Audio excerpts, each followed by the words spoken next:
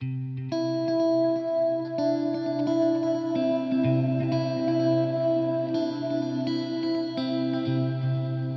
to Tool Talk from Exegetical Tools, where we discuss sound practices and stupendous resources to help you rightly divide the word of truth.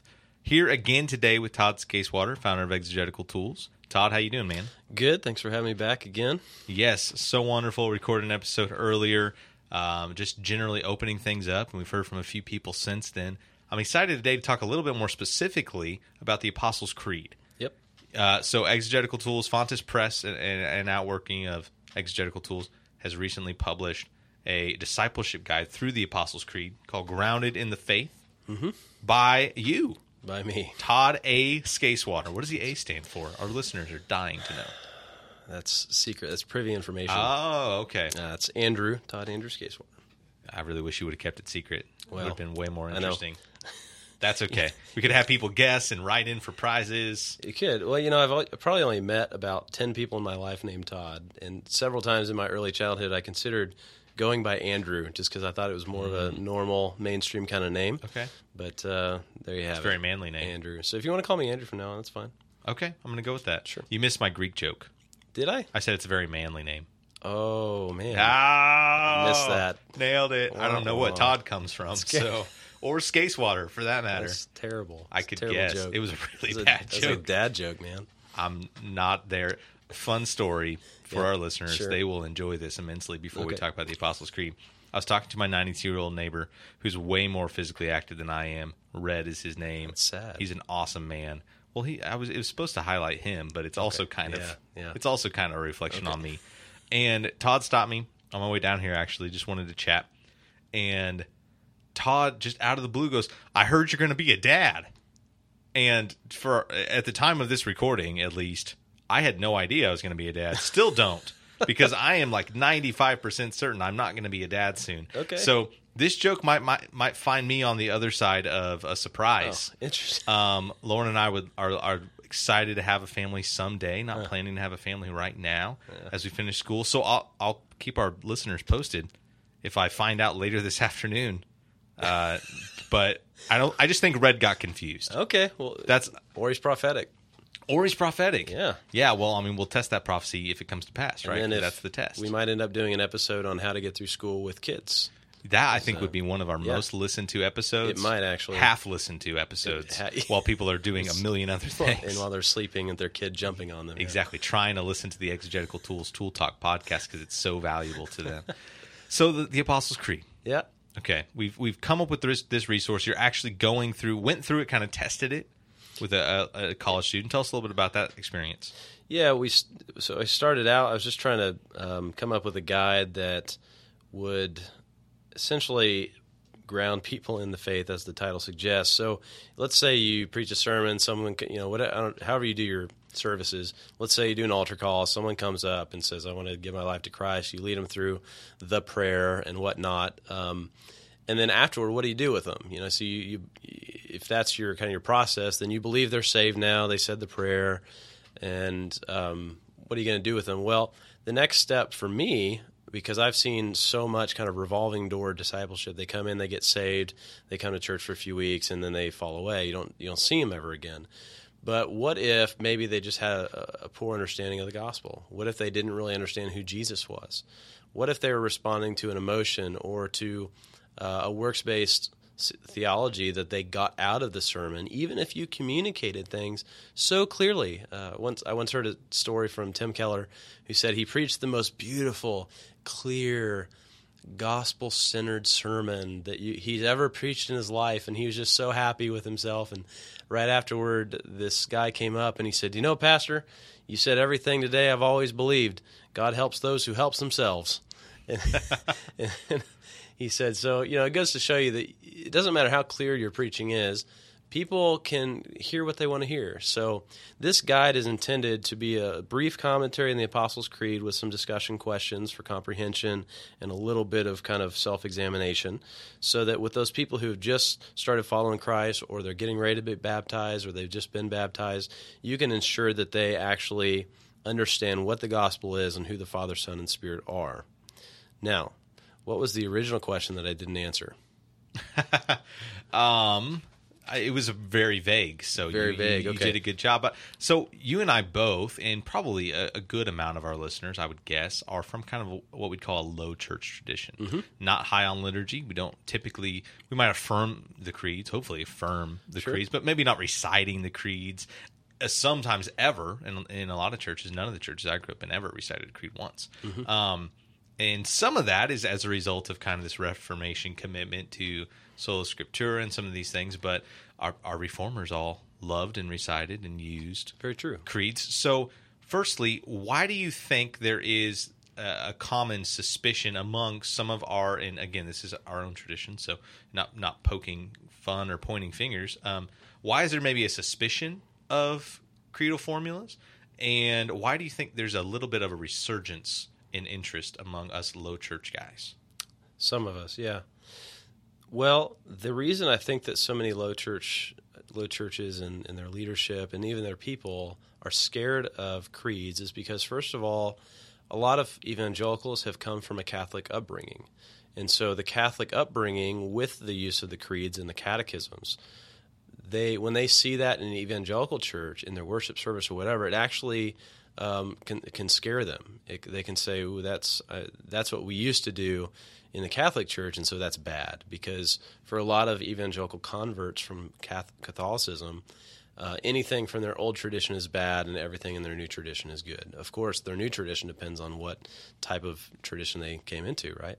So I think that's one of the reasons. I think that another reason is just simply this idea that liturgy or recitations of things or prepared prayers, things like that, are disingenuous. They're boring. They lack passion. And especially coming out of kind of like the Second Great Awakening and this kind of evangelical preaching by Finney and others that's just full of emotion and passion and decision. The liturgy is kind of the opposite of that, right? And it's despite the fact that it's filled with scriptural language and it's filled with stuff that's been tested over time and beautiful, eloquent statements of the faith, it's just because it's set and it's repeated. Let's say you recite it every week. They just find it as lifeless. So I wish that weren't the case, and I think there are actually ways that you can integrate creeds and liturgy into low church worship services in a way that people might not even know you're doing it, or in a way that is not repetitive and lifeless. I think there's a middle way, and we don't have to shun their use altogether. What's the middle way? Tell us about it. Come on, you can't tease us with this middle way. The middle way. Okay, well, that's for another episode. Oh, okay. No. Okay, so, well, let me give you one example. I'm not the paragon of doing this or anything, but there was I was preaching a sermon that included the allusion to the resurrection, or a statement regarding the resurrection, and so we picked some songs that focused on the resurrection because that's what the sermon was going to be about. That was kind of the concluding point and the main thrust of the message. And so we had a couple songs, and that's usually where it stops, right? It's like if you have in a low church, a Baptist church or maybe a Christian church or non-denom, if you have some songs that match the sermon, it's almost like the Holy Spirit has been here. Like the Holy Spirit took over and just organized our service. Liturgy. Yeah, that's the height of liturgy in our services because, and sometimes it honestly does happen just sporadically. Like there might be 2 or 3 songs that just play into your sermon. Or recently we've been doing some scripture reading, just systematically reading through a book of the Bible together as a congregation. To follow that command, not to neglect the public reading of Scripture. And in one case, the reading from Malachi matched up with one of the songs I was doing very, very well. And I didn't intend it; it just happened. And so, for us low church people, we're like, "Oh wow, God is working," But of course, being in the liturgy, in the higher churches, these liturgies all fit together already. Like they've worked this out. And that's not a coincidence when that happens. It's very purposeful. So the middle way, I think, is to try to take the creeds and the and liturgical elements and to work them in a way that's not incredibly obvious, not incredibly dull, not formulaic. But in that sermon where we had the resurrection, I included the creed, the Apostles' Creed, for the entire church to recite, in the middle of this song on the resurrection. So we kind of brought the band down and just kind of played music in the background, and then the worship leader had the people recite the creed. And the creed reinforced that for ages, for millennia, Christians around the world have believed in the resurrection of Jesus Christ, that a man walked out of his own grave and proved that he was God. And that was a kind of a sneaky way to get the creed in there. And I actually had a lady come up to me afterward, and she just said, I love that so much. I used to be in a Lutheran church, and we used to recite the creed every week, and I just felt like I felt so touched because that's what I grew up with, was reciting the creed. Thank you so much for doing that. For everybody else, it was a new thing, and they enjoyed it because it wasn't repetitive. For this one lady, it was going back to her roots, and she appreciated it. So sprinkling it in there, sneaking it in, and doing it in a way that actually plays into your service and isn't just a formula, like, oh, we need a reading here, or we need to recite a creed here because that's what so-and-so liturgy says we're supposed to do. Whether you're sprinkling it in or immersing it in, either way. Oh, come on. Either way, I'm just a little more bit dad jokes. More dad jokes, killing it. That's a very niche joke, though. That is. That's a very niche dad joke. No, that's a good word too, and right. You don't have to wholesale adopt an entire system of liturgy or go through years A, B, and C on right. The daily whatever. You don't have to necessarily adopt that if your tradition doesn't already include that, but you don't have to chuck out all of this fantastic material that binds us to the rest of the church and reminds us of our common heritage, helps us to actually, I hope, put the spotlight on Scripture. Yeah. Because Scripture is where we derive all of this creedal information, which brings us to a very specific and important question about the Apostles' Creed. You've recently written about, and in a little bit in a dissertation as well, pretty extensively, but also on the Exegetical Tools blog that people can check out on exegeticaltools.com, about what's called the Dissent Clause in the Apostles' Creed. Mm-hmm. Tell us a little bit about the Dissent Clause. Well, there's no controversy about it whatsoever, and everybody understands what it means. All right, it's been a great episode. Thanks for being here. Perfect. Nailed it. And that's what people write PhDs about, apparently. Yeah, no. So the Dissent Clause, this clause that he descended into hell, is how it's often translated in the English version of the Creed. So there are a lot of pastors, one influential pastor being John Piper, who, he said, I just don't, we recite the Creed, but when we do it, I don't say that line. I just don't say he descended into hell, because stated like that, it's very problematic, because what is hell? Hell in the English language nowadays is reserved for the place of eternal torment for the damned, right? So it's a place of not the holding place of the saints or anything like that, or the holding place of the Old Testament saints and the wicked prior to judgment. So to say that he went into hell is really strange, because that's not where the saints go, right? So the Dissent Clause itself was, other people have a problem with this, because not just because of the meaning and how strange it is, but because of the how late the clause entered the Creed, right? So there's commonly what people say is it didn't enter the Creed until about the 7th century. Grudem has this in a little article in Jets that he wrote that's been pretty influential, and there's been I think it was like the Gospel Coalition or some website like that had a blog where someone posted, and I hear people say it a lot. It's actually not exactly the case.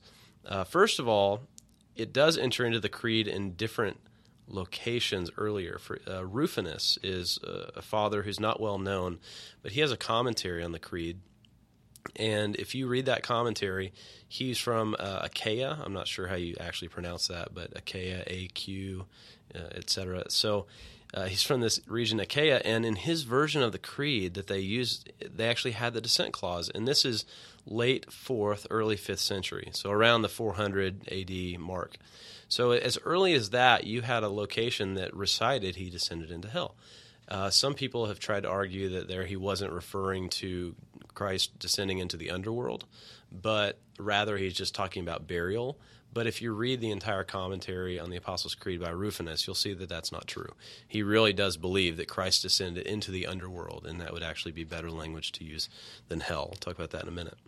So if you have this descent clause as early as around 400 AD in one version of the creed, and remember the creed's a very organic development. It starts out as a very small statement of some beliefs, Father, Son, Spirit, and it kind of grows and stuff is added.